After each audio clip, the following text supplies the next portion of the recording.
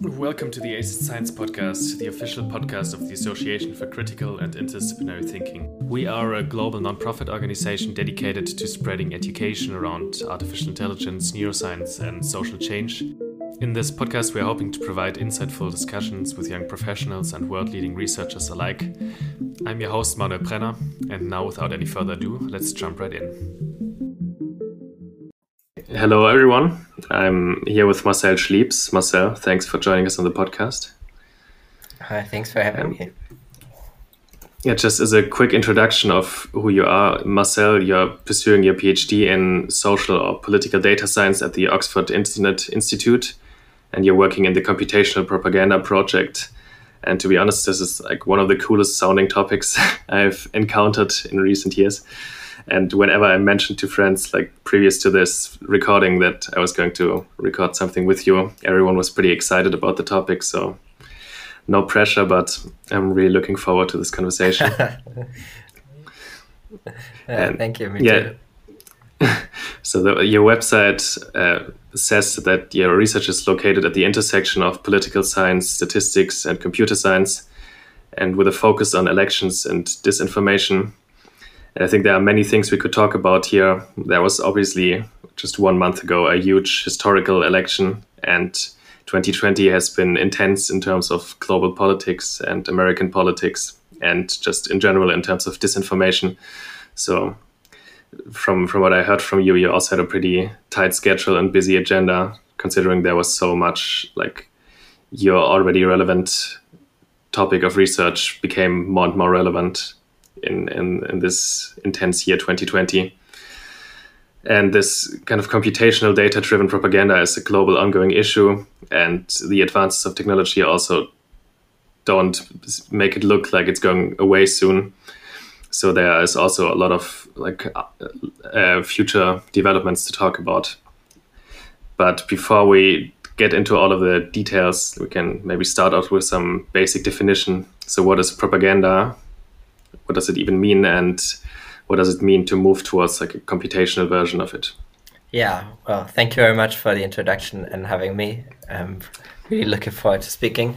I think in general, the terms of computational propaganda, which has also then been the term after which our project has been named, we've been defining as misleading information and news that is created not only inadvertently or by background research by actors, but intentionally and in the service of some political interest.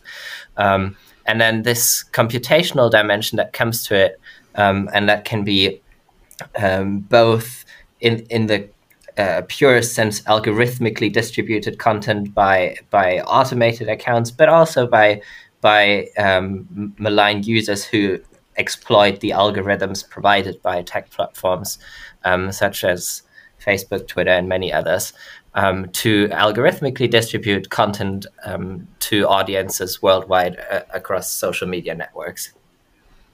I hope that wasn't too complex an introduction. No, it's perfect. Yeah, so you mentioned these bad actors and this political dimension of the propaganda. So maybe we can just jump into the role these technologies play in the current political climate, and maybe we can start with the US election because it's just so present, and maybe like take a look at a comparison between 2016, 2020, and maybe just start out with what happened in 2016 with the Russian interference in the election and how that played out in the recent election.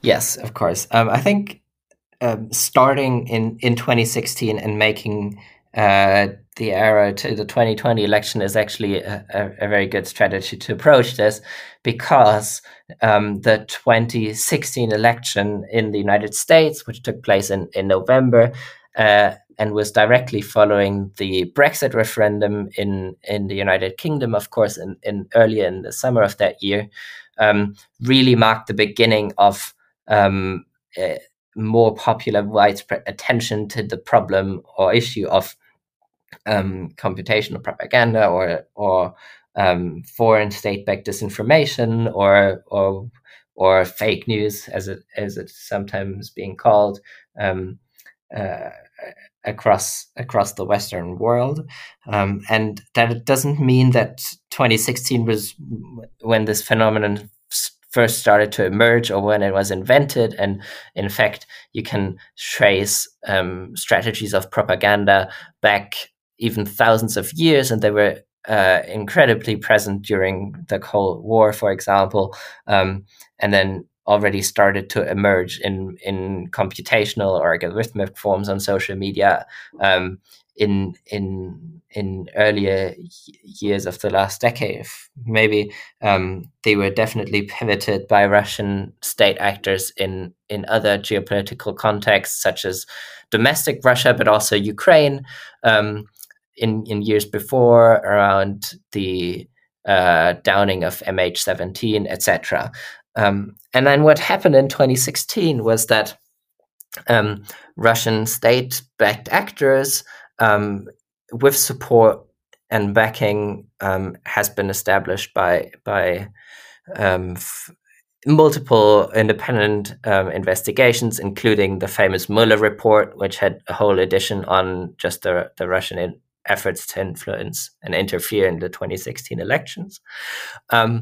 The Russian Internet Research Agency, located in 5050 Savushkin Street in St. Petersburg, which was a really bureaucratic organization with a administratively looking office building, hundreds of people coming in every morning at 8 or 8:30 or so to do their 9 to 5 job. We're operating to influence public opinion around the world, and especially during that time in the United States.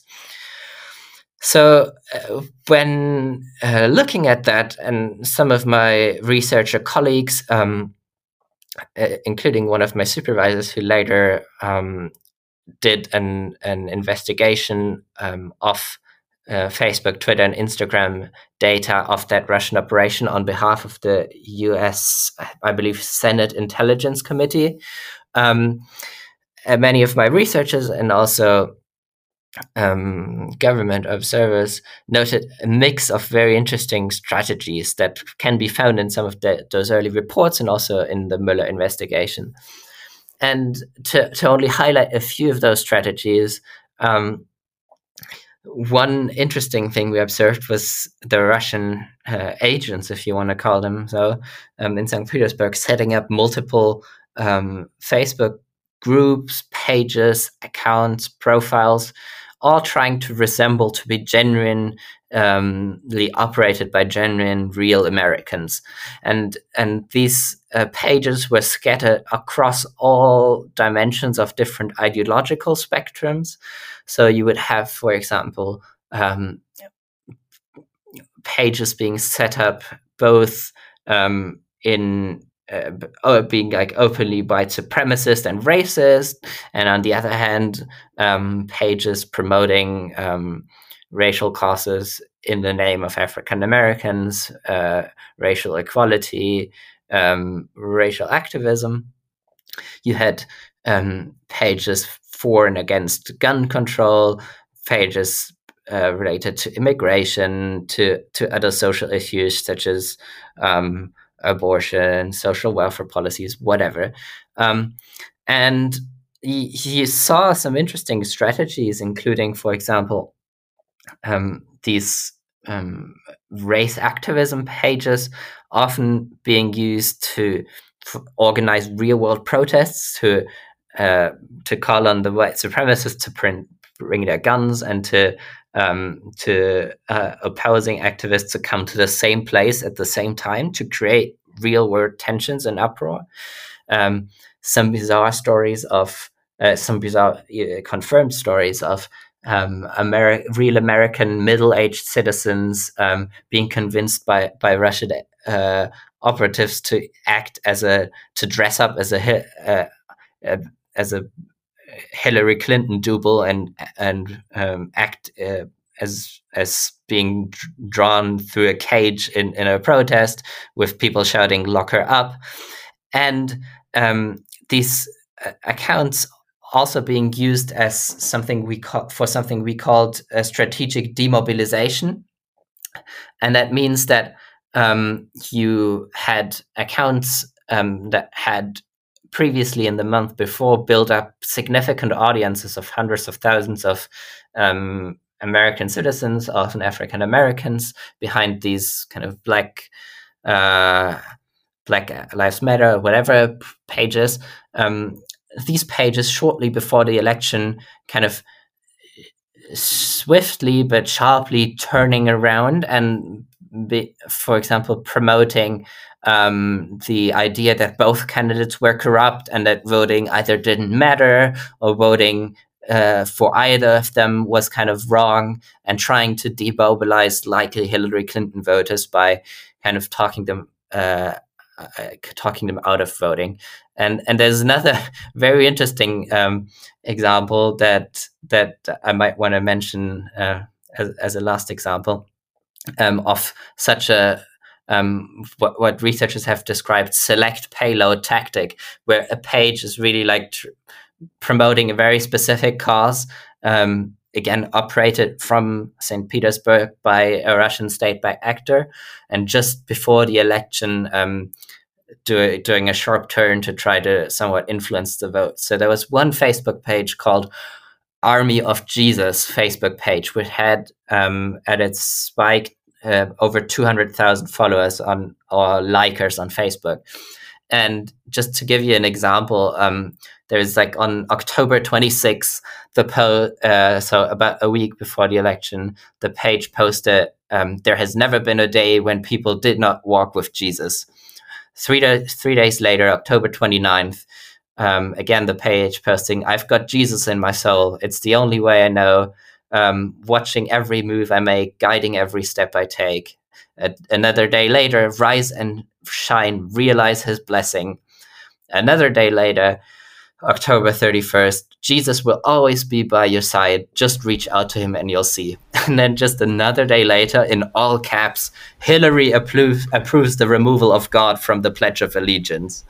And then just another day later, starting again, like never hold anything tighter. So really like trying to build up a page in a long-term strategy, and then just leveraging a couple of days before the election to shout "Hillary approves the removal of God" at these 200,000 followers. And it's a set of really interesting strategies that were shown to been able to reach hundreds of millions of Americans cumulatively over the course of that campaign. Yet it's still an important question and will probably never be fully resolved, how large the effect in total actually was, and whether it was enough to significantly shape and switch the outcome of the election, which is an incredibly difficult question for researchers to address, which we might talk a little bit about later. But so much maybe for the background on 2016 before moving on to what has happened since, and especially during the last months in 2020. Yeah, just one thing that I also found interesting about this Army of Jesus group is that it's really systematically, they were really testing out a couple of different things that are a crucial part of American culture. I think that page originally started out as a Simpsons meme page or something in that direction, and when that didn't work, they moved onward to other things, and then they found Jesus, and then that seemed to work out really well. And that really, this is kind of the systematic approach behind that. I definitely agree. It's systematic behind the Russian approach to do a lot of trial error, both qualitatively and also quantitatively. So these platforms these days allow you to do a lot of like tracking what content performs well, do a lot of like implicit A/B testing with different ads. The Internet Research Agency was also highly active in back in 2016 in buying ads on Facebook under a false name, but often in rubles, to try to influence public opinion. And they certainly employed these tactics there, not only on a global sense to export tactics that that used to work in Ukraine to the United States, but also within a country context to try out different things and see what works. Sometimes just trying out, throwing in different sorts of content on Reddit, for example, and then using the ones that work best on Twitter and Facebook afterwards, and similar things. Yeah, I think the other important point is that, as you mentioned, it's really not a fringe phenomenon, and it's not like a couple of trolls, but it's really a systematic operation that then went on to influence an election that was incredibly close in many ways. And talking about incredibly close elections, I wanted to transition to the 2020 election that is still not fully over yet. I think hopes for the Trump team are slowly dwindling, but it was still an incredibly close election that kept us on the edge of our seats for a couple of days with waiting for the results in Nevada and Georgia and these states. So what role do you think did these kind of computational propaganda operations play in the 2020 election, and was there a similar pattern to be observed? Yeah, so we have to note that we're still very much at the beginning of trying to fully understand what happened and who was involved. And if you look back at the time frame and context of 2016, if we go back and go into December of a month after the 2016 election, we didn't know anything of what we've just been talking about for another couple of weeks and months. So we're still kind of ahead of the discovery schedule of last time, if you want so. But we're more vigilant during the whole process, so know some things at least already. And those things that we know are quite interesting. So I think we went into this election with a huge pressure by both the public, different political actors from different political sides in the United States on both the government, but especially technology platforms, including the big ones such as Facebook, Google, and YouTube, Facebook, Twitter, and Google, especially through YouTube, to do better this time, to be less vulnerable, to be more attentive, and to not miss something that significant as in 2016 yet again. And I find it incredibly hard to judge how well they did if you ask the question like this.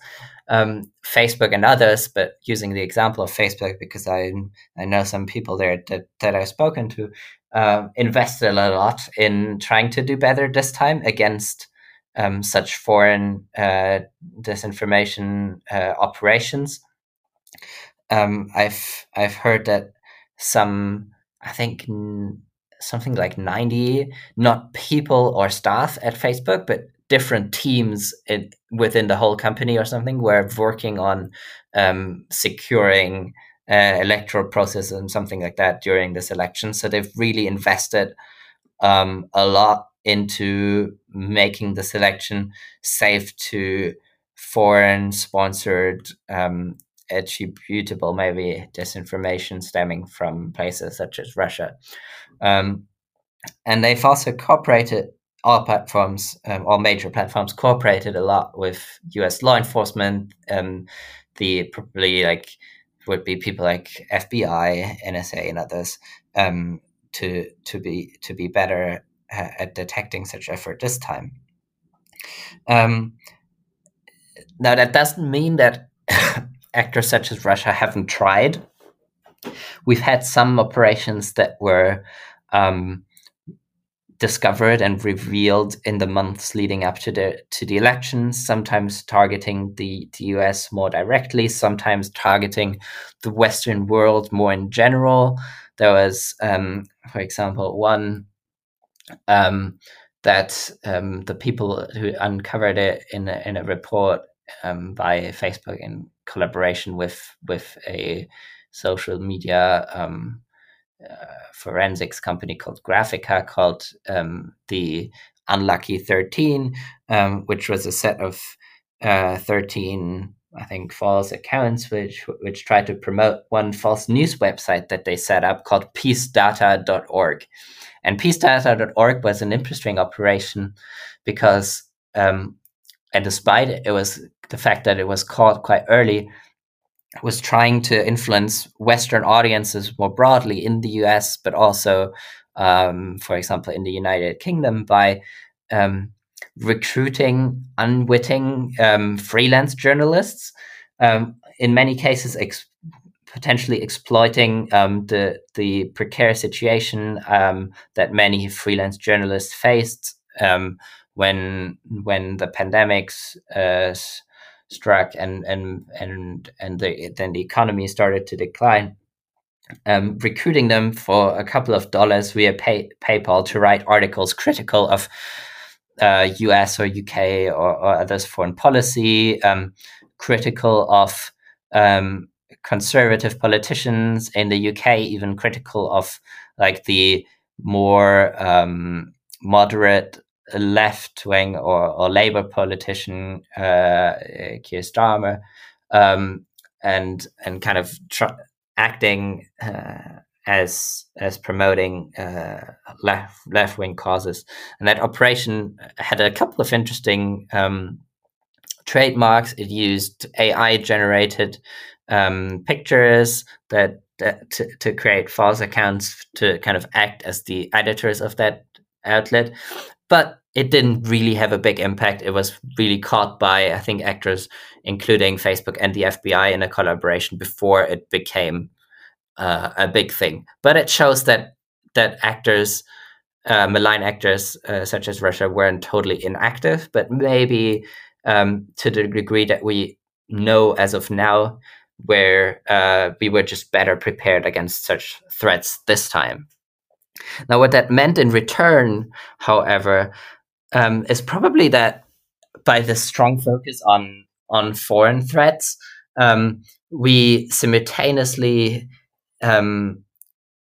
maybe focused too much on them and had a little blind eye on how much of a risk domestic or originating misinformation and frankly, like strategic disinformation would become in this election. To maybe sum it up shortly, you had a sitting US president in the White House who unsurprisingly showed tendencies not to accept the outcome of the election even before it was taking place, and not wanting to commit to its outcome.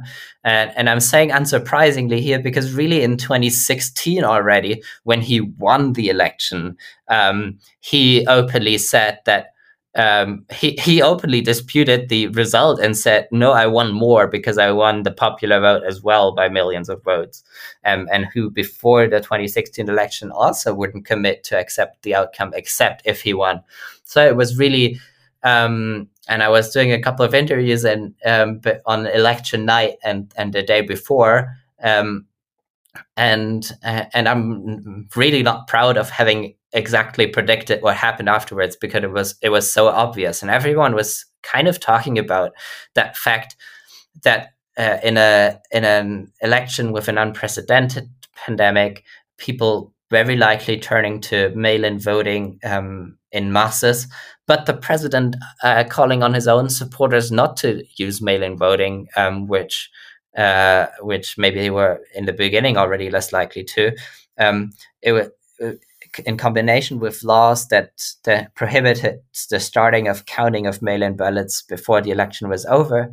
It was totally predictable that Trump would have an early lead in many states early on, and that would gradually then starting to shrink when these mail-in ballots would come in. The president had also been for months undermining the credibility of mail-in voting, suggesting on and on and on the possibility that or the high likelihood in his eyes that they would be prone to fraud. And that's how it unrolled. Exactly all that was totally predictable happened. And the president employing his predictable strategy was going out to this infamous news conference. I mean, that that was so bizarre that it still kind of to some degree it surprised all of us, saying he won, saying there was mass fraud, which then never could be proven afterwards, but which he to the day continues to claim. And it's going to be very interesting to see what long-term effects that will have. And maybe we can also talk a little bit about the role of platform content moderation, labeling in this process, and why it's so much more difficult to deal with domestic misinformation compared to foreign state-sponsored operations. Yeah, I think that's a really interesting and important point in general, what role these platforms play.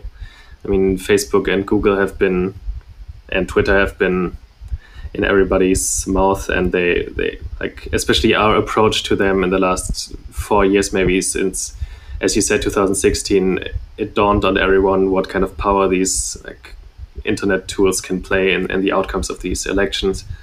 And Trump also using really targeted ads in 2016, and his campaign team really also closely collaborating with companies like Facebook to really personalize ads and to really personally spread information, or probably misinformation, in a really specific and also like kind of personalized way.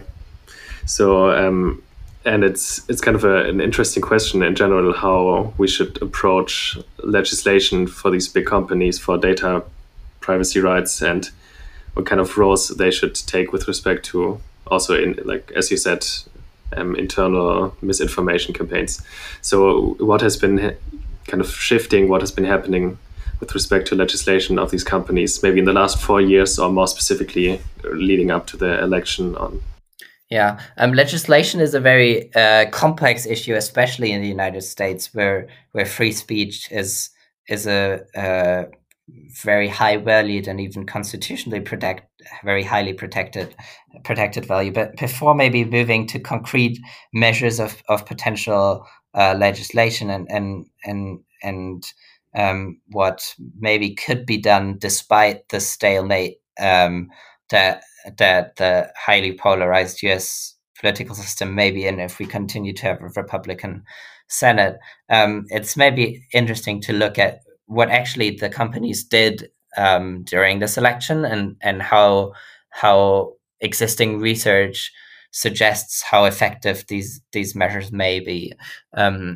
So as I had described, the platforms were preparing for something that internally they have often called a so-called October surprise. They had been really worried, watching the information space over the summer, that something would come out shortly before the election in October, likely maybe in one of the last weeks of October, that would totally shift the debate, totally shift the discussion in a malign way. And in a way, in 2016, that equivalent of the October surprise could be the dumped, leaked, or hacked Hillary Clinton emails to WikiLeaks that were released, and then that really triggered even a measurable shift of public opinion also in favor of Trump, and highly declined Hillary Clinton's trustworthiness ratings, which by many American political science and elections scholars have been suggested to be very influential for presidential election choices, these trustworthiness ratings. So they were waiting for this October surprise, and they kind of shook when they thought they saw a sign of one coming, when this whole Hunter Biden laptop leak thing arose a couple of weeks before the election, shortly before the last debate, I believe. And they took a very different approach, each of these tech platforms. So on Facebook, you had the response of the platform directly not banning the content all outright, but algorithmically slowing it down to hinder its viral spread, at least until its fact checkers would have enough time to go over it and maybe decide on an appropriate label. So kind of to take turn the algorithmic screw to slow down the spread a little bit. Twitter was much more invasive and interventionist, and really kind of took the almost nuclear option of quickly not only slowing the spread algorithmically, but for some time hit block users from being able to share that New York Post article introducing the Hunter laptop story, even blocking profiles of people who still were trying to share it some way, and so on. So becoming like extremely interventionist. And thirdly, maybe the third big platform, YouTube, didn't really do anything, and probably was just kind of hoping most people would just focus on Facebook and Twitter and forget there's YouTube. And it's also interesting to see what happened next, because obviously there was a huge backlash and criticism from Trump supporters and from members of the Republican Party and the Trump camp, who accused Twitter of an information operation of itself, accused Twitter of interfering, of tech platform interfering, using strong language, including things like it's the American people who decide to, or who have the decision to choose their president, we're not run by tech platforms, etc. And I think this background of the October reaction and the huge backlash to Twitter has to be also be included as a context for understanding how the platforms then reacted once Trump started to unleash his incredible lying campaign the days after the campaign. Because then we still saw from YouTube high levels of reluctance to intervene. Eventually, I think putting up some labels, but them being very broad about the disputedness of the results, etc. Twitter famously putting labels, but being really incoherent and switching back and forth between the actual wording of them, sometimes saying just like other peoples have claimed this is different, sometimes saying this is wrong, sometimes saying Biden won, sometimes now back switching to something like this is disputed. So really a little bit of an inconsistent back and forth. And Facebook, I think, being even a little bit less invasive and just adding some more general election information boxes or links or something like that. And the question is really for tech platforms and also regulation to how to deal with that, because while many Trump supporters or Republicans would say what is happening is already interference and way too much, obviously people from the other side of the camp may say this is by far not enough, that these people are leaving content on there, that they're not deleting it, that they're not being strong enough in saying this is absolute bullshit and lying. Yet on the other hand, these platforms also kind of have to navigate a delicate balancing act, not only legally between kind of protecting freedom of speech, protecting, on the other hand, elections and their integrity, but also navigating the outflux of users to other more fringe platforms. And we've seen that in the US case, for example, with many people migrating to that new dedicated free speech platform called Parler or Parler, whatever pronunciation you prefer, where the platform explicitly advertises on the notion of not censoring, not intervening in content so much, such as Twitter and others, and which start to become a viable alternative to many, at least right-wing Americans.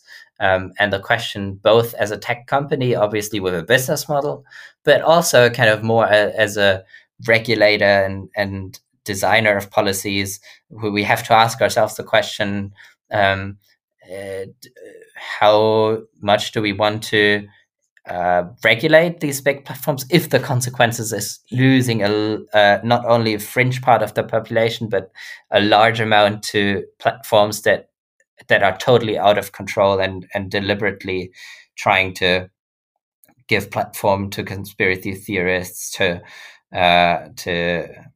anti-vaccination groups and other things. So it's a very difficult balancing act, and I'm very happy to still be a doctoral student, to be able to philosophize about all of this and not having to make actual decisions as the responsible policymaker. Yeah, as you mentioned it, to just put this a bit into perspective of like the landscape of the American debate, because free speech is such a crucial ingredient of what makes America America, that there, like a couple of years back when ISIS was really big on the news, the original debate around the censorship was really, what precedents do we set if we start censoring ISIS on Twitter, or if we take off these ISIS videos from YouTube? So there was this focus on free speech was so large that, like, really videos of beheadings, for example, it was debated if it doesn't violate like the foundation of free speech in America to start taking these things down. And in that case, it's pretty obvious that that's kind of nonsense, and that the tech companies should act and should censor this kind of content.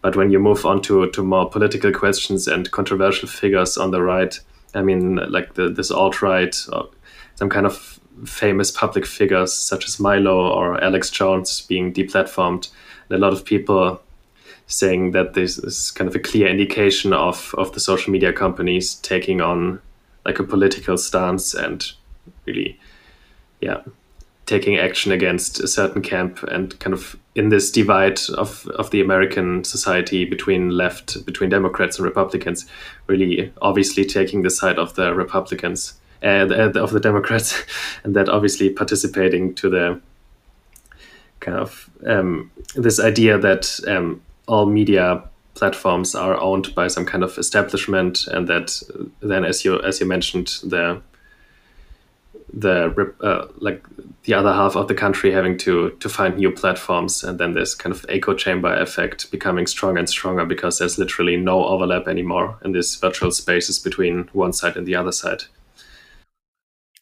Absolutely, yes. And maybe to quickly add to that, what we also shouldn't forget when thinking about dreams of regulating these in the deliberation spaces and communication spaces, and I'm not saying this as taking a position in one direction. I really don't have the gold solution yet, but what we shouldn't forget is that, and empirical studies by my colleagues show that the use of disinformation and computational propaganda is very salient and being done in Western democracies. But on the other hand, Western democracies are by far the minority of countries in the world. And if we look at the use of computational propaganda around the globe, we see that the majority, even probably, of use cases is non-democratic, often authoritarian countries, where these tactics are employed by governments against their opponents, against ordinary citizens, against opposition, where there's a mix of online harassment through computational tactics combined with the spread of propaganda and pro-regime false information. And if we think of a gold standard model where the government is becoming more and more interventionist and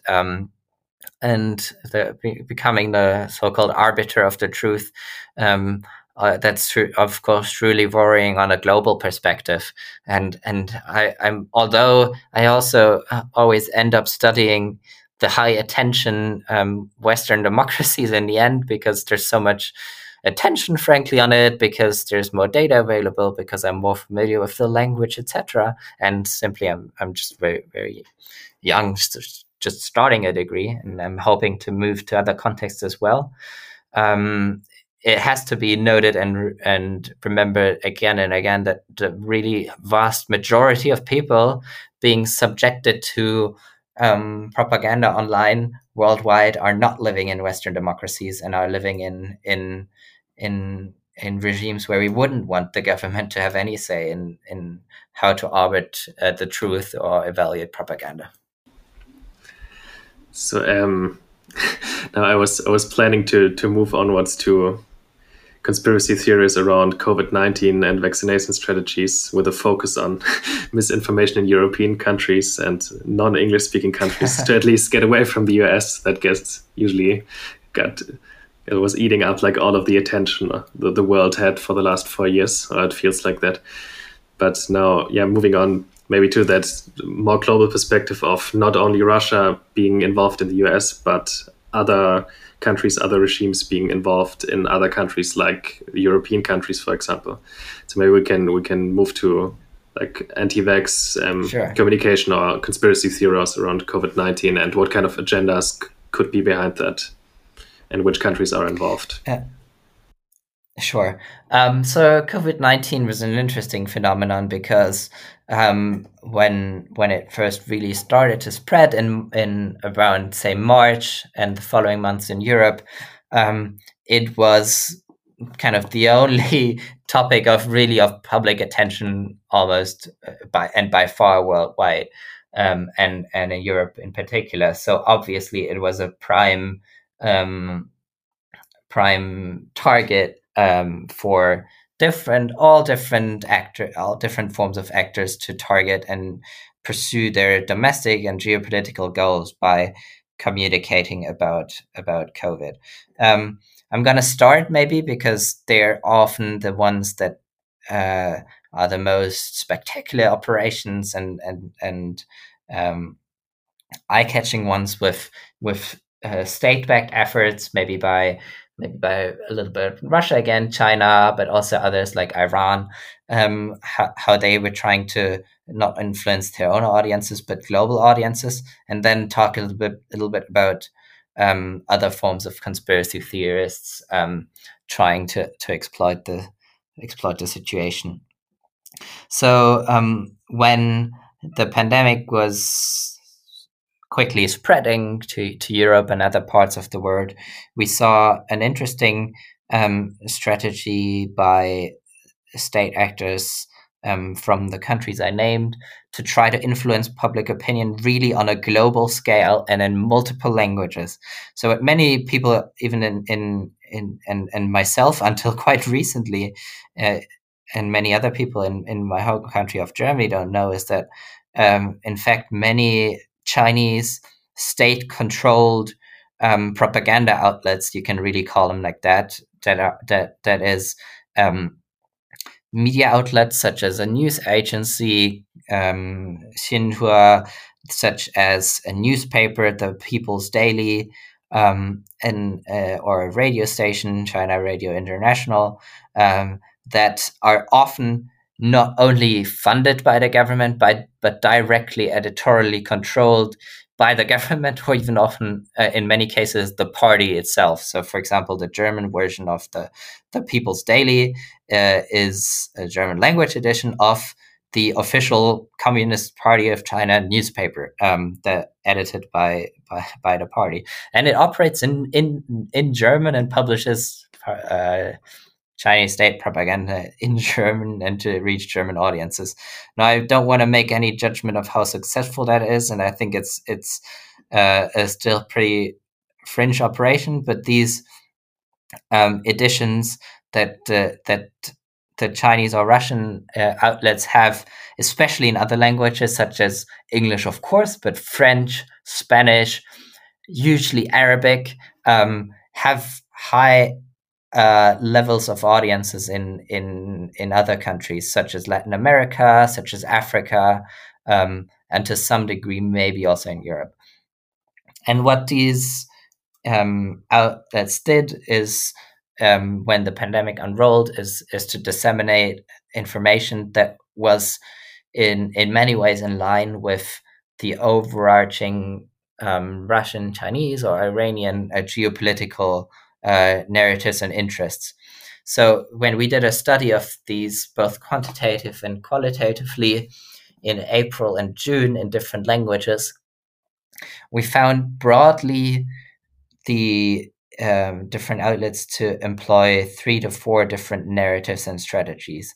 So first, and especially early in the beginning, there was a propaganda effort in promoting Russian or Chinese aid delivered to countries across Europe, including Spain, Italy, UK, then also other countries such as Serbia and later Africa, Latin America, etc., that just showed how, on the one hand, the Chinese or Russian government were there to help when needed, were there not only in isolation, but were there instead of someone else who did not take the role of so-called global leadership against the virus, and especially alluding to the European Union in Europe, directly contrasting cases in Italy where they were saying, look, the EU let you down, and now China or Russia coming to your help.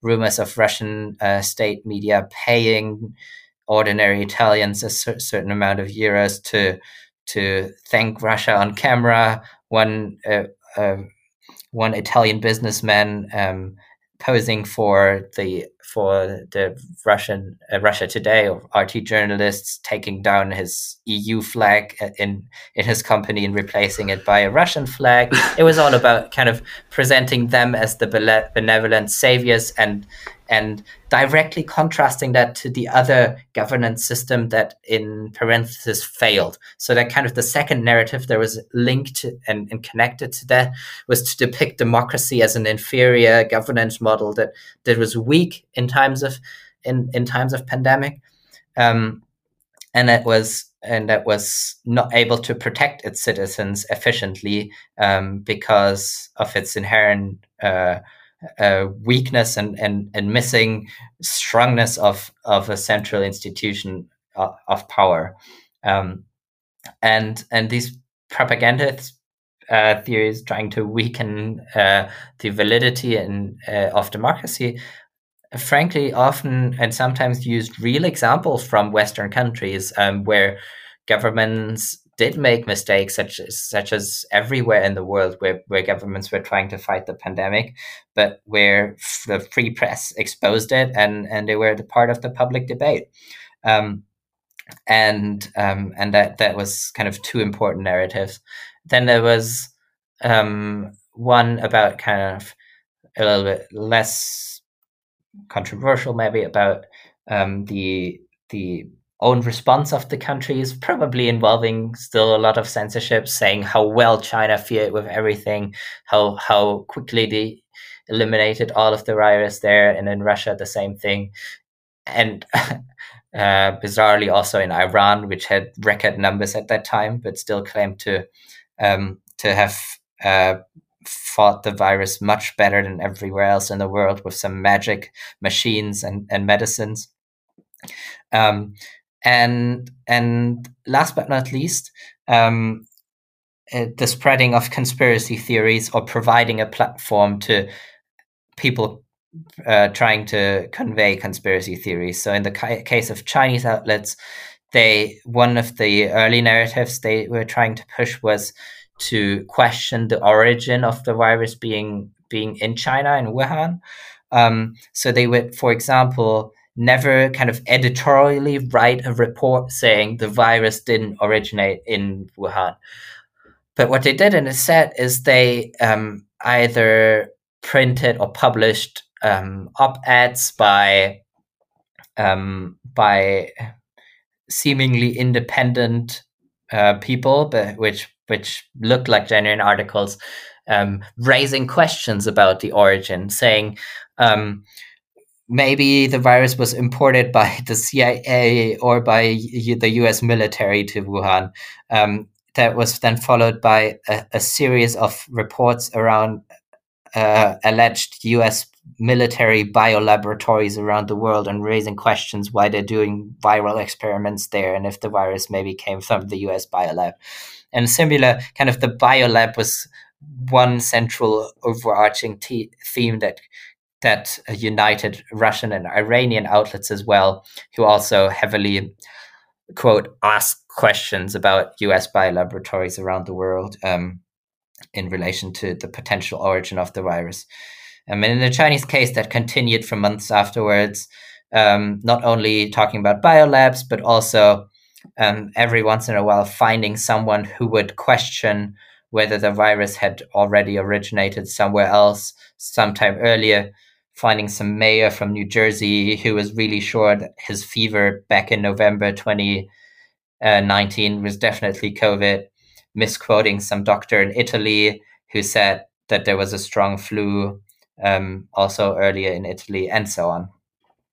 But these state actors really trying to exploit these narratives for their purposes. And maybe one last example of a clear evidence of Chinese state-controlled media employing outright fabrication of content was the publication of a video which was heavily promoted also by Chinese diplomats on Twitter, claiming to show Italians playing the Chinese anthem from their balconies in Rome and shouting "Grazie China" for their benevolent help, which was later shot to be like editorially edited and fabricated. And in fact, I think neither the anthem was played nor did someone shout "Grazie China" at that specific moment. Yeah, I think it's a really a good moment to maybe try to disseminate in a bit more detail what the different agendas behind all of these tactics are. Because on the one hand, you have in Russia the IRA interfering with the US election and really having that pretty obviously implicit goal, as you mentioned in the previous examples, of creating tribalism and kind of creating civil unrest within the US and really destabilizing the Western democracies. But on the other hand, you have maybe in China or from Turkey or the Iranian perspective, kind of this interest of also spreading division and making the West look weak, but in the same way also kind of promoting their own regime, in China's case, to divert blame that the US were pretty obviously giving them for causing that pandemic and for being unable to control it in the early phases. So what do you think are kind of the core motivations behind these propaganda campaigns, and maybe also moving towards anti-vax propaganda and kind of these conspiracy theories? Yes. Is it more like from a promotional perspective or more spreading division or both?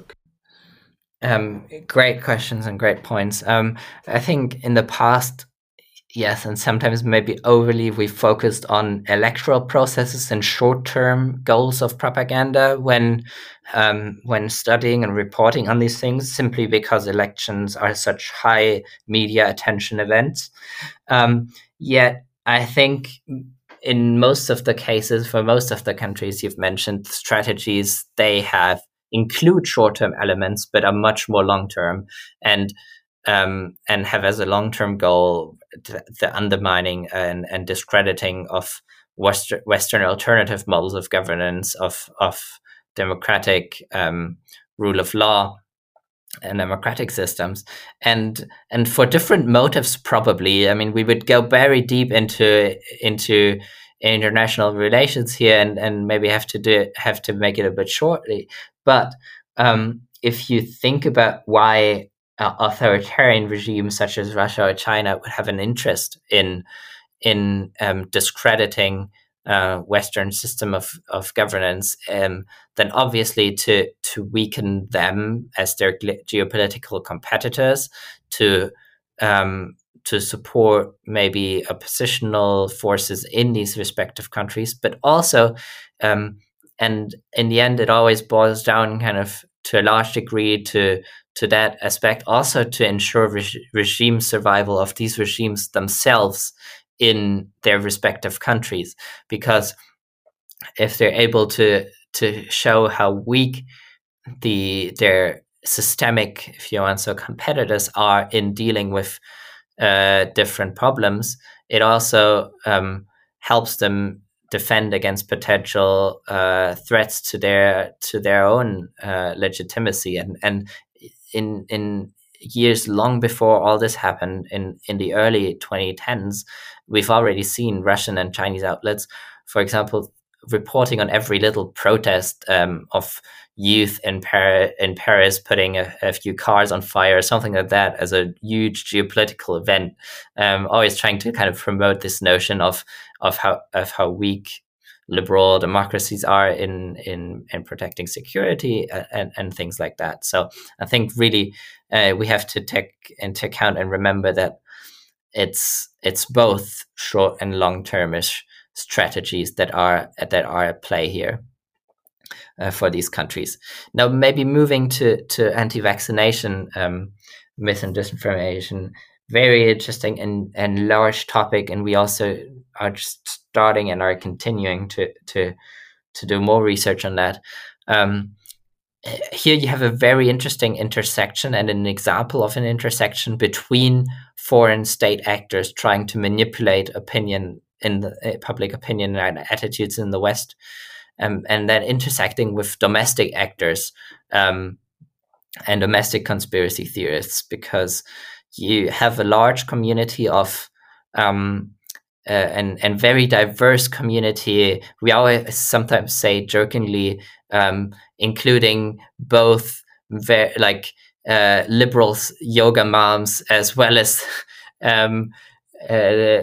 radical government critics and gun lovers in the United States, who are all highly critical of the of vaccinations and the government's role in them, and who include really kind of unwitting, truly skeptic individuals who have genuine fears, that not in the sense that I judge them as genuine, but kind of in terms of process arise as a sort of information result of an information process where they're influenced by content, where they're influenced by peers. But we don't only have these unwitting individuals, but we have a whole industry that kind of commercializes anti-vaccinism, that monetizes it well.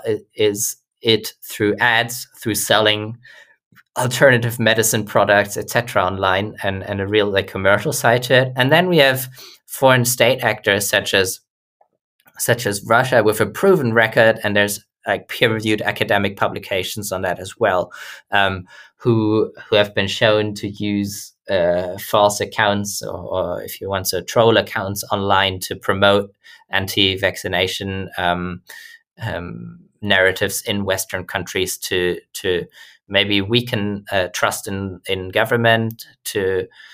You probably have to allege them as well of at least risking of undermining public health, and who continued to do so during this pandemic, both to maybe play to this general notion that I described of undermining trust in the government and public health, but interestingly this time also because they are in a direct competition with their Sputnik vaccine, maybe not so in European markets, where it's unlikely that we'll have a high penetration of the Russian vaccine, but much more realistically in other global contexts such as Asia, India, Arabic countries, Latin America, etc., where Russia seems to be really keen to export their vaccine to, and where content that we're seeing thousands of articles by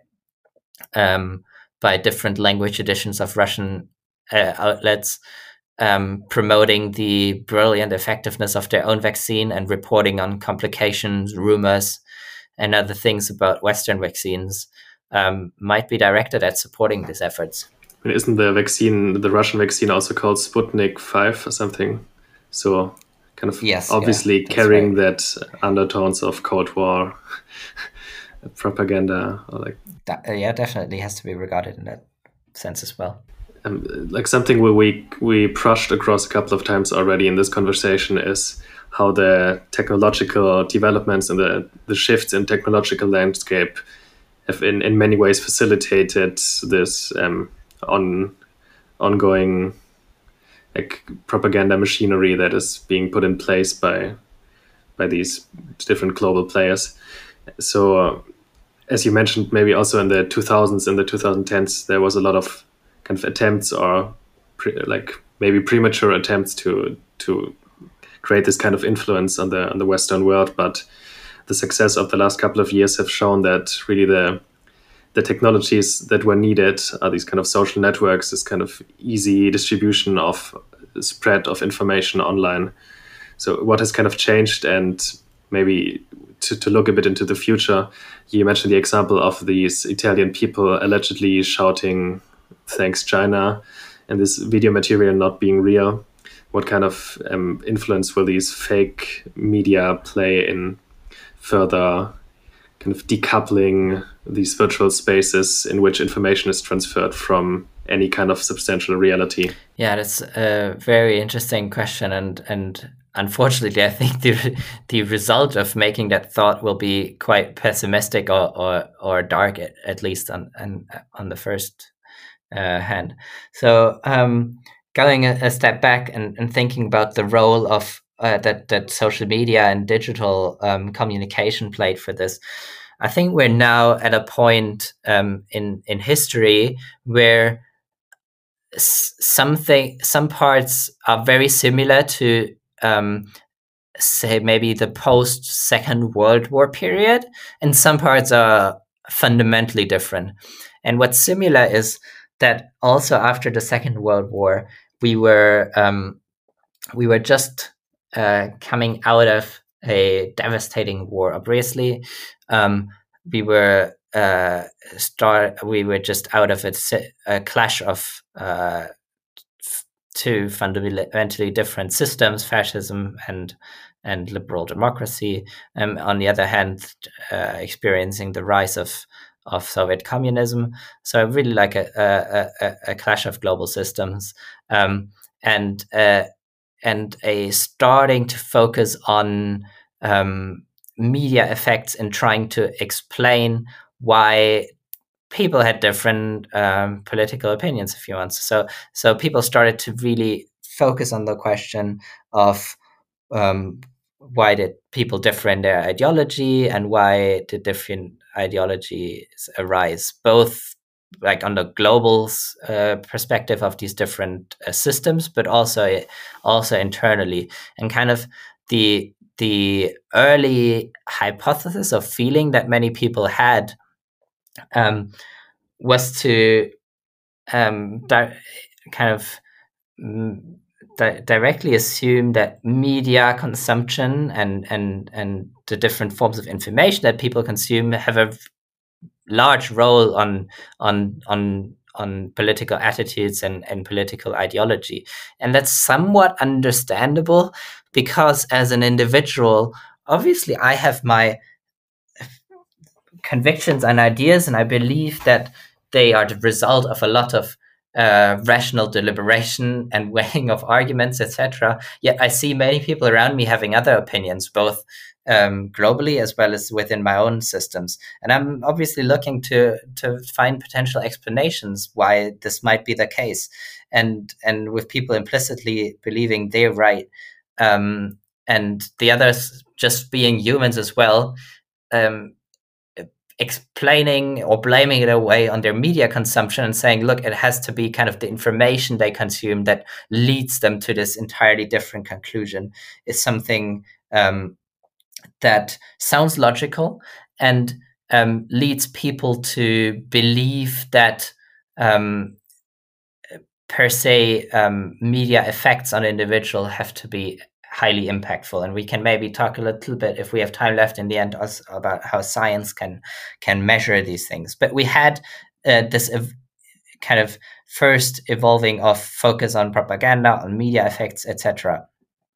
Yet we were in a highly analog system, and we didn't have digital communication spaces, echo chambers, social media networks where people could communicate. I think in that first dimension, we're now on a very similar situation actually to where we were before where we were after the Second World War. We again have kind of the end of a few years of very consensual politics, where we had kind of both in the global dimension and in many Western countries, liberal, mainstream, central elites dominating the political spectrum in the 1990s and 2000s, centrist, mainstream elites, if you want so, also in charge of major media organizations, academia, etc., having what many perceived as a quite healthy information environment. Yet, with the end of this consensual model of politics and the rising of populism, of right-wing populism, as well as some left-wing populism tendencies across Europe as well, with like Mélenchon in France and maybe to a small degree also Corbyn in the UK, etc.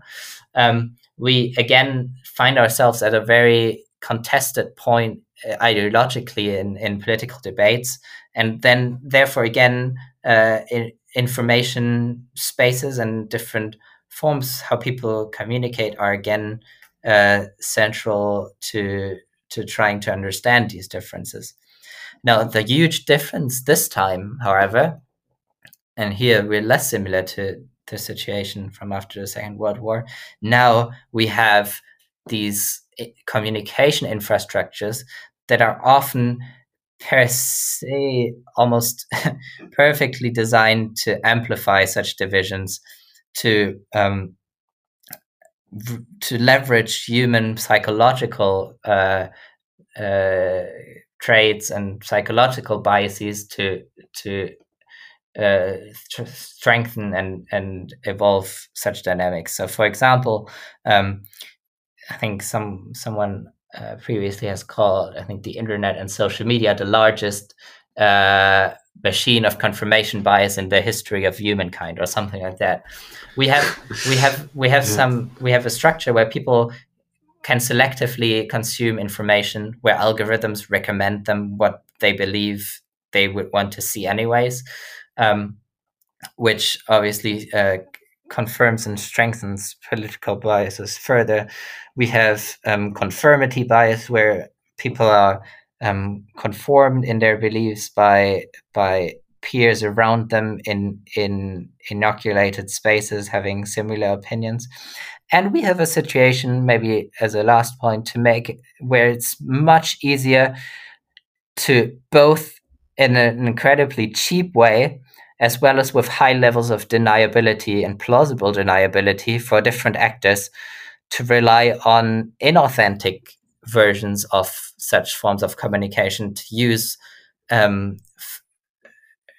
falsely operated under wrong name and false identities accounts, often with inauthentic or algorithmic dissemination, and to do so with deniability and cheaply. And this whole mix has made it already really explosive to create a large effect here.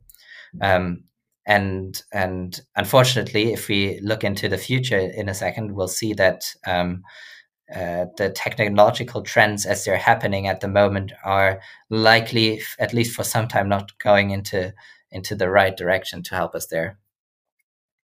Yeah, and I think there has been kind of some awakening, especially in the Western world, with respect to the power these technologies have and this kind of potentially harmful influence they have on our lives.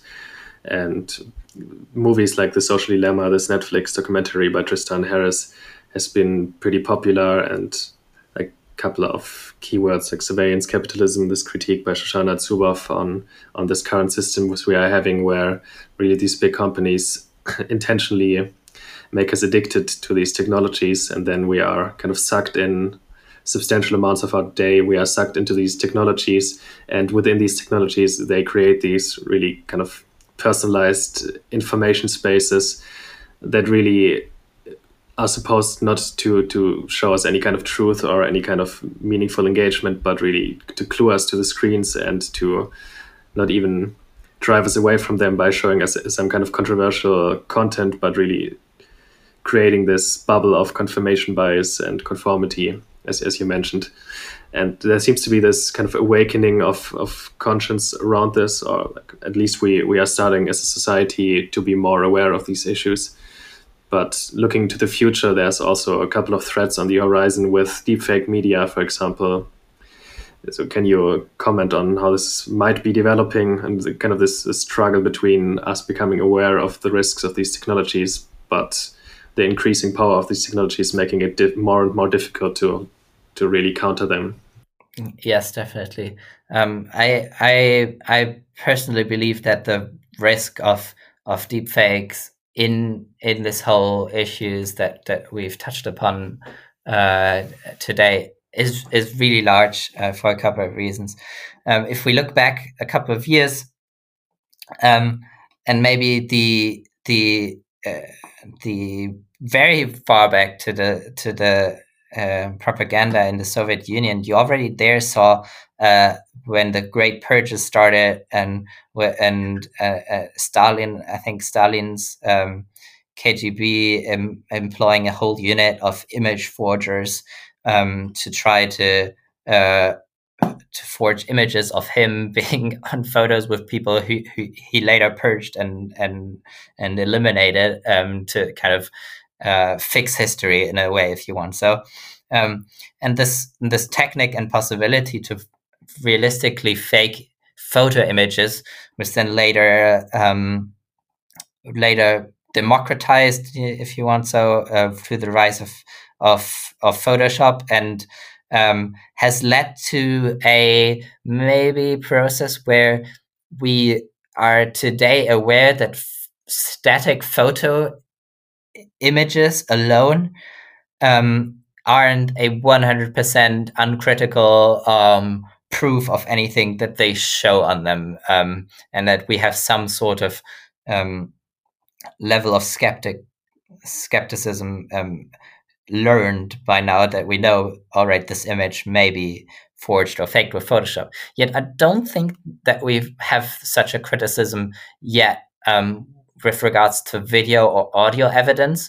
We still have video footage or audio images that influence global events that are perceived to a large degree as credible and objective evidence. You'd have the 2016 election with the Trump audio tape where he was talking about like the grabbing women by the pussy thing, but across all other different geopolitical contexts, videos taken by individuals on their cell phones still exert a lot of power, because they have kind of brought the power of bringing the truth to the world to the individual on its cell phone in their pocket, wherever they may be in some place.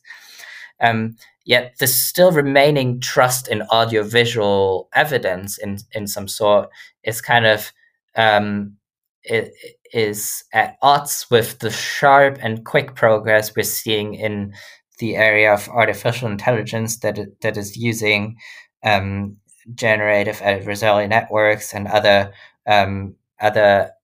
artificial intelligence methods to create videos of people speaking with the faces of others, for example, or creating videos of world leaders saying things with a very realistic sounding voice as well that they haven't said at all and ever, and that these techniques are, for a variety of reasons, but especially for a couple of technical reasons that would be too detailed to go into at depth here, but through the mere structure of how these models are work and are trained, are getting better and better very quickly, and also in an arms race with people trying to detect them.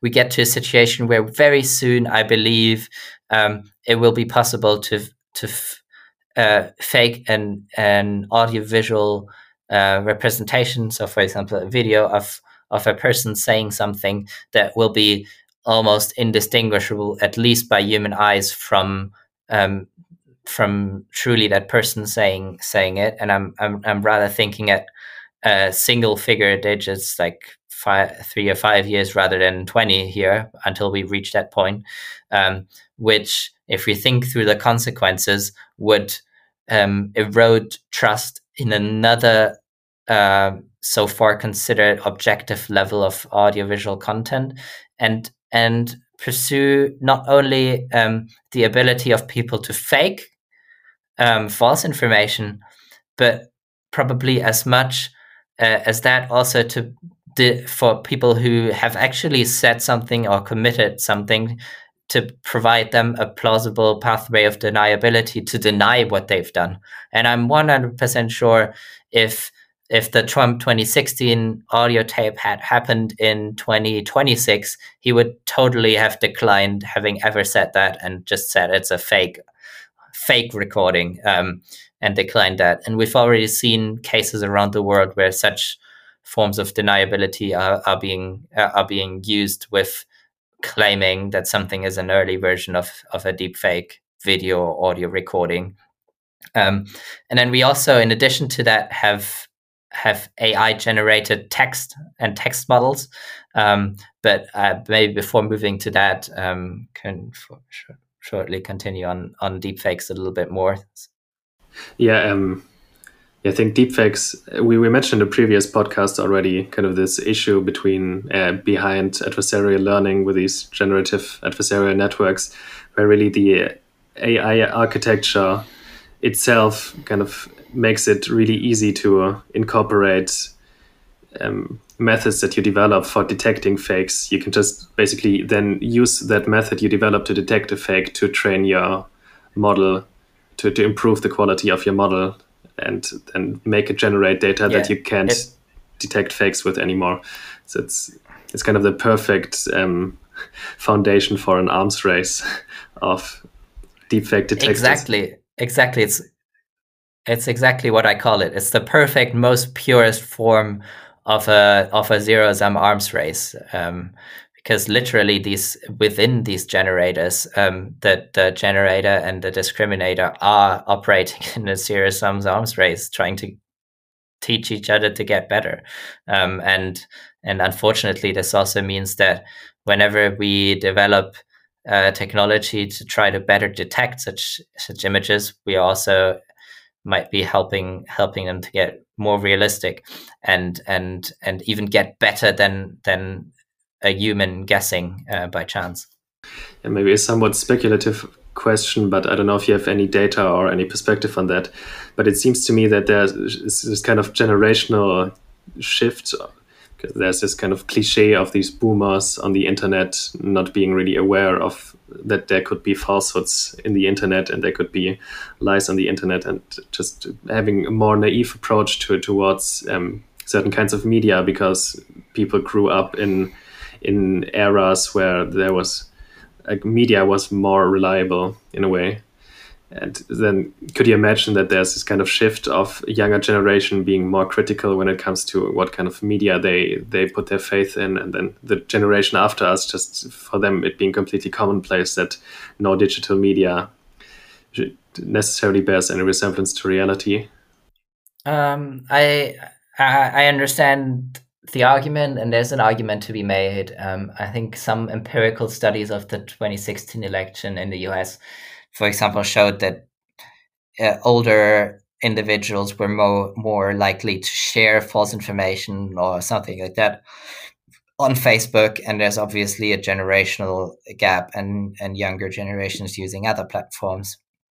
But I would be far from hoping that the generational shift alone will be anything close to enough to solve the problem, for not only technical reasons, but simply because the shift that I've seen and the instances where I've heard for example, both heavy Trump supporters as well as anti-vaccine critics in Europe, in Germany, and other places talk about, is that they're not really, my understanding is not really searching for objective truth and kind of coming to an epistemological back to an epistemological situation as in the past, where people always disagreed politically. That's kind of the core essence of democracies, right?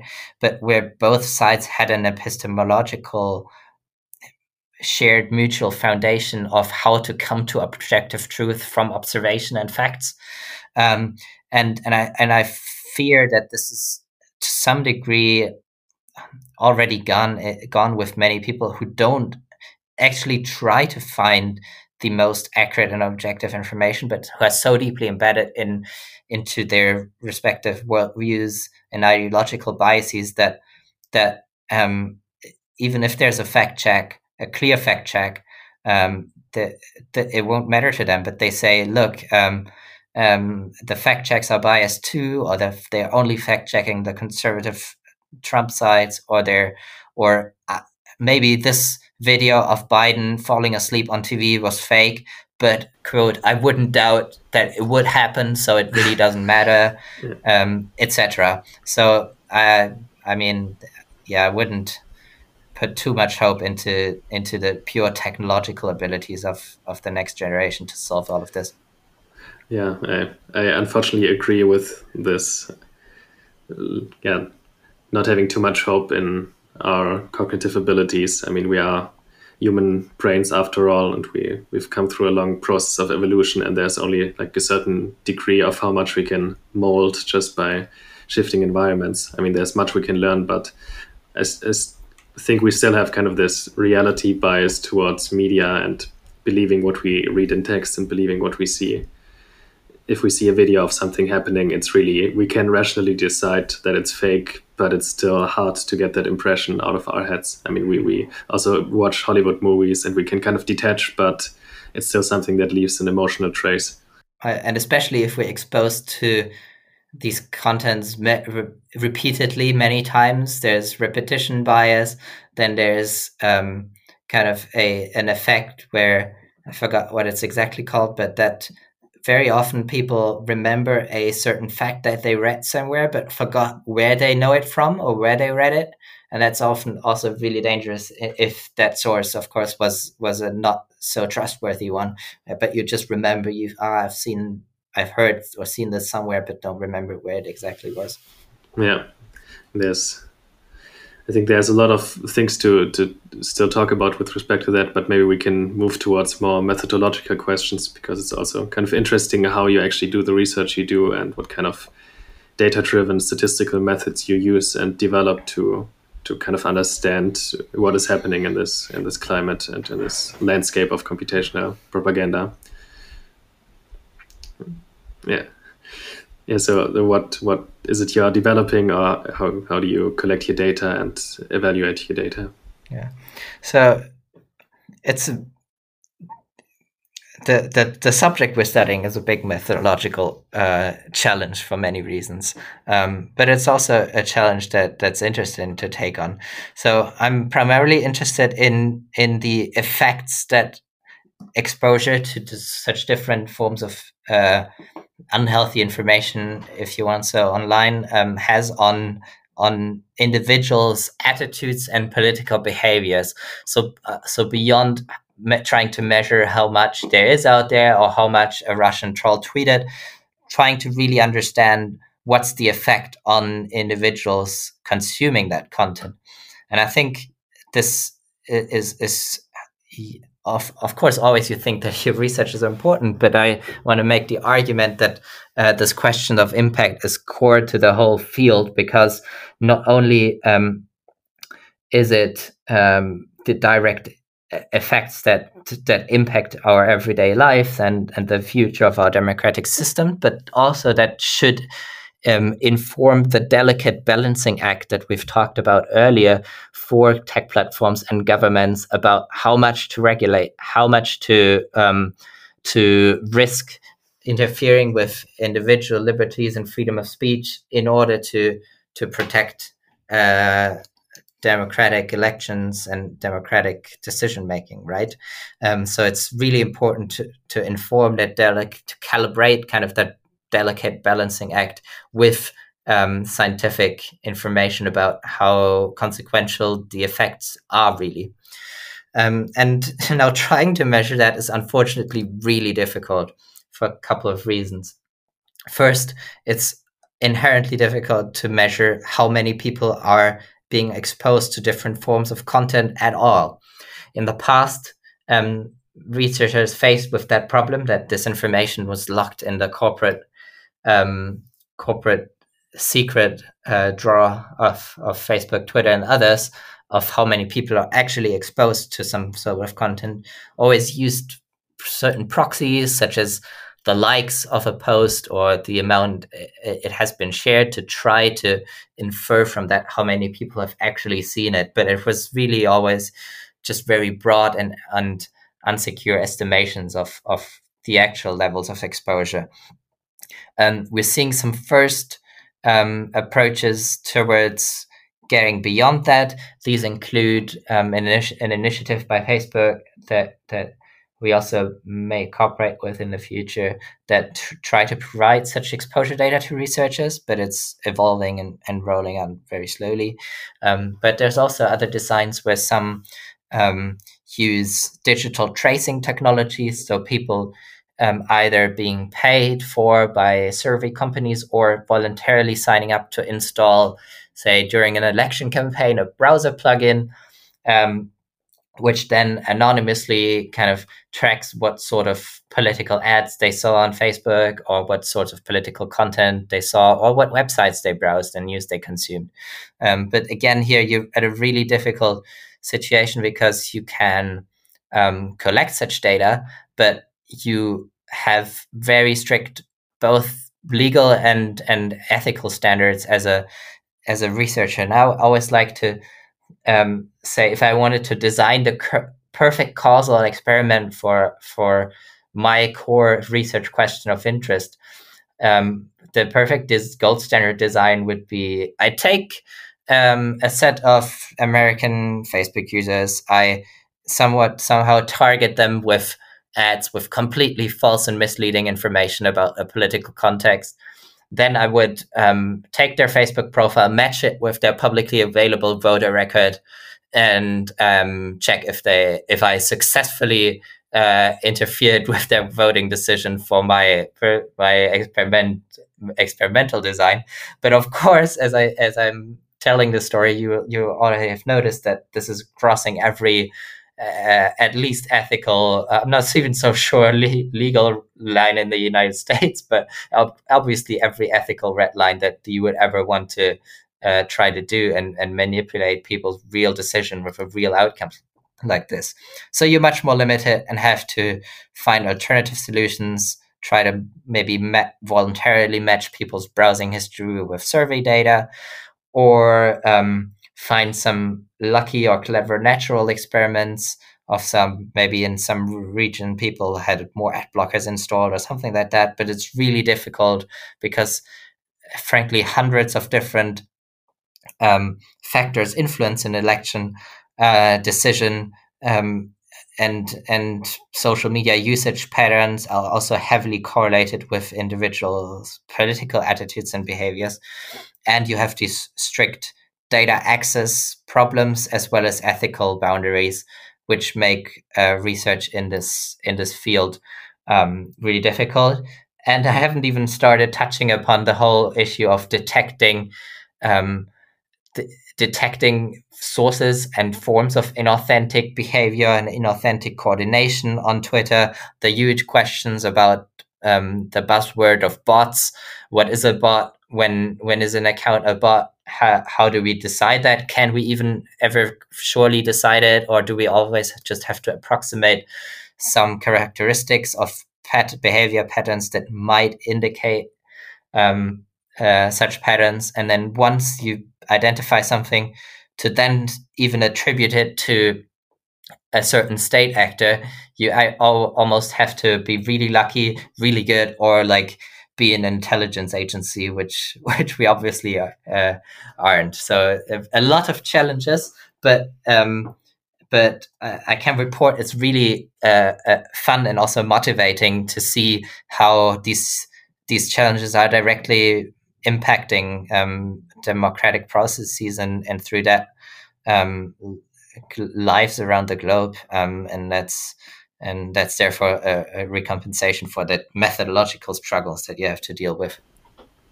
Yeah, and I guess it might be a methodological struggle, but it's like a really important struggle to overcome, because this data is potentially so important to know, I guess, for not only just from the pure research perspective of really wanting to know what is going on there, but as you mentioned, there's seems to be large interest by the FBI, for example, or the NSA to really understand what's going on, because always it's not only about what's happening on these platforms. It might be interesting, but it's some form of Cold War happening, or some kind of power struggle going on there. So I guess it's really important to know that. Do you think there's this kind of research also going on in the agencies by the government, and they probably have more leeway when it comes to really pursuing the most ethical paths down there? Definitely, yeah. I mean, I have a little history of working in other contexts, also for governments or international defense organizations. So I certainly know that they're interested in such topics as well. But certainly, you can expect that governments sometimes have other methodological approaches, interests, but again, probably also face some of the similar methodological challenges, because they themselves also, I'm very confident, don't get full access to Facebook's database of what users exposed to what content and whether they went to vote afterwards. But they might have more money to run servers or something. Is that like one big project you're working on currently, or are there a couple of different things you're looking at? I'm currently working on a paper on Chinese overt messaging, so not like covert operations of false accounts, but on just looking at Chinese diplomats and state media accounts on different platforms, and how they were trying to shape narratives around generally U.S. domestic politics, but in particularly also the last election.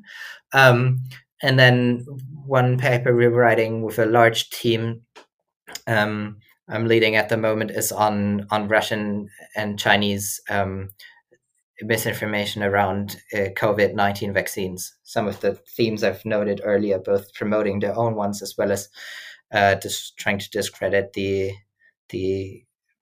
vaccines being produced and distributed by Western countries. And more long-termish, I'm like working on these effects questions, trying to design new statistical approaches and methodology to infer effects of exposure to problematic content online on individuals' attitudes, voting behavior, and other forms of political behavior and real life actions. So is it, maybe to get a bit into the details, is it like really a question then of data collection, just to grab some kind of data from these platforms and then really develop the algorithms from scratch to infer some kind of correlations and patterns in there? Yeah, so data access, of course, crucial, and especially with a landscape where people are moving, and not saying that Facebook is going to become unimportant anytime soon, but we see already hundreds of thousands and probably millions of people moving to Parler or Parler and communicating over there, where we're years behind in say building collaborations between industry and researchers, and maybe the will for that will never even be there. But in the case of the big platforms, it's a mix of using publicly available APIs made available to researchers where you can collect data, paired with trying to build collaborations with these platforms, always keeping in mind that you have to find these collaborations in a way that ensures that you can publish your results no matter what they will be. So it's very important to not have to clear something for publication from a platform if you agree into, say, a data sharing agreement, because it epistemologically, quoting Gary King, a leading quantitative social scientist from Harvard here, it basically renders your research epistemologically worthless if people who read it know that it would not have been published if it had to be cleared by a tech platform first, for example. And there's a debate starting and going on at the moment that I haven't dived into it very deep yet, but about this very thing about the freedom of publishing, but within a company, from I think at Google at the moment. It's also very interesting. And then secondly, once you have some data, you always, as I'm not trying to do just replicate descriptive research as others have done in the past, but try to answer causal questions about effect on individuals, I'll probably have to also set up some survey designs that kind of match people's voluntarily agreed, of course, and with very high hurdles of informed consent and through GDPR and very strict ethics review at Oxford, get people to combine their web browsing data with survey responses, to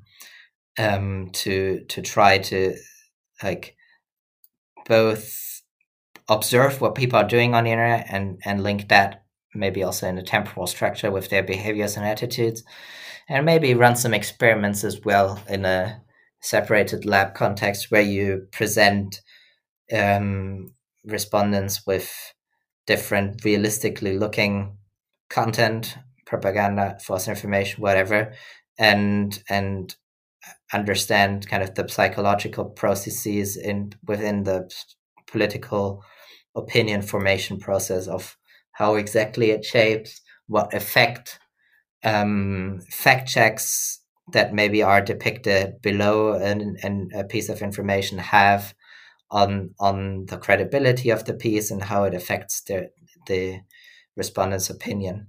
So a mix of that combined with some natural experiments maybe, but in the end gonna be a constant struggle to achieve as much of a causal claim as you can, while always having to have huge, proactively honest limitation sections about all the potential things you can't measure.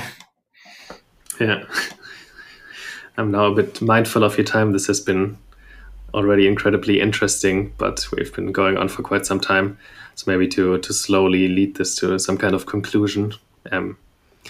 Maybe on a more pragmatic note, what do you think? It's a very open question, but what do you think institutions like the European Union, for example, what steps can they initiate to further or to kind of get the upper hand or to keep up with these technological developments and this global shifting information landscape?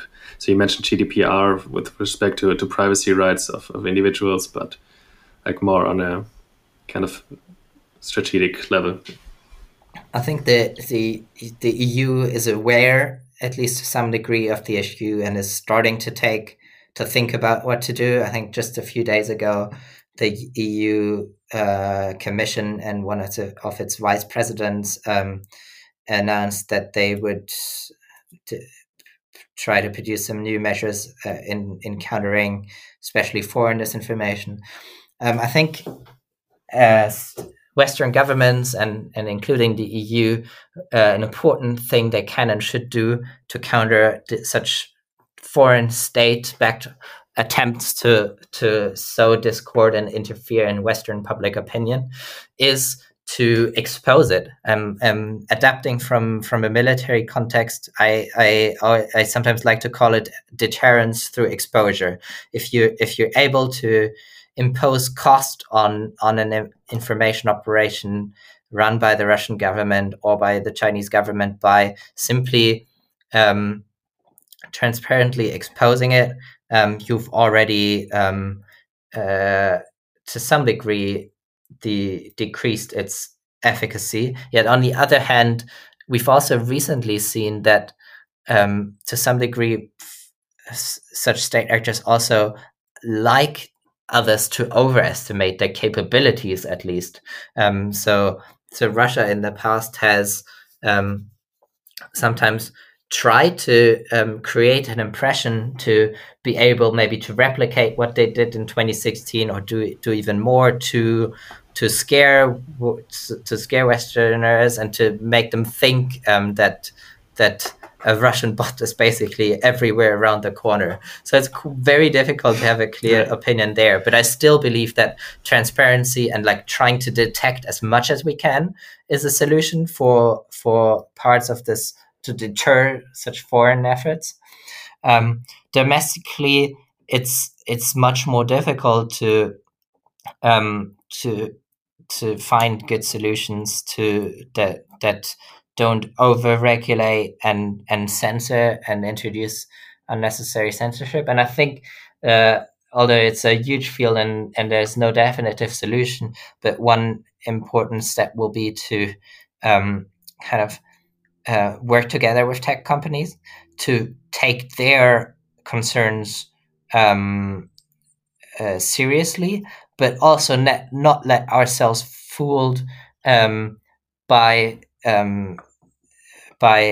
their concerns, often their kind of methodological concerns of how to best police content and how to best moderate content, not have them interfere with their own commercial and financial interests, and kind of trying to better distinguish there. Because here we see that many people, even including from within Facebook and other tech companies, have often claimed that while they're appearing to invest a lot into the integrity and informational health of their platforms, it's still a minor share of their total budget. It's heavily concentrated only in high attention democracies such as the US or big European democracies, often neglecting other parts of the world in terms of resource allocation.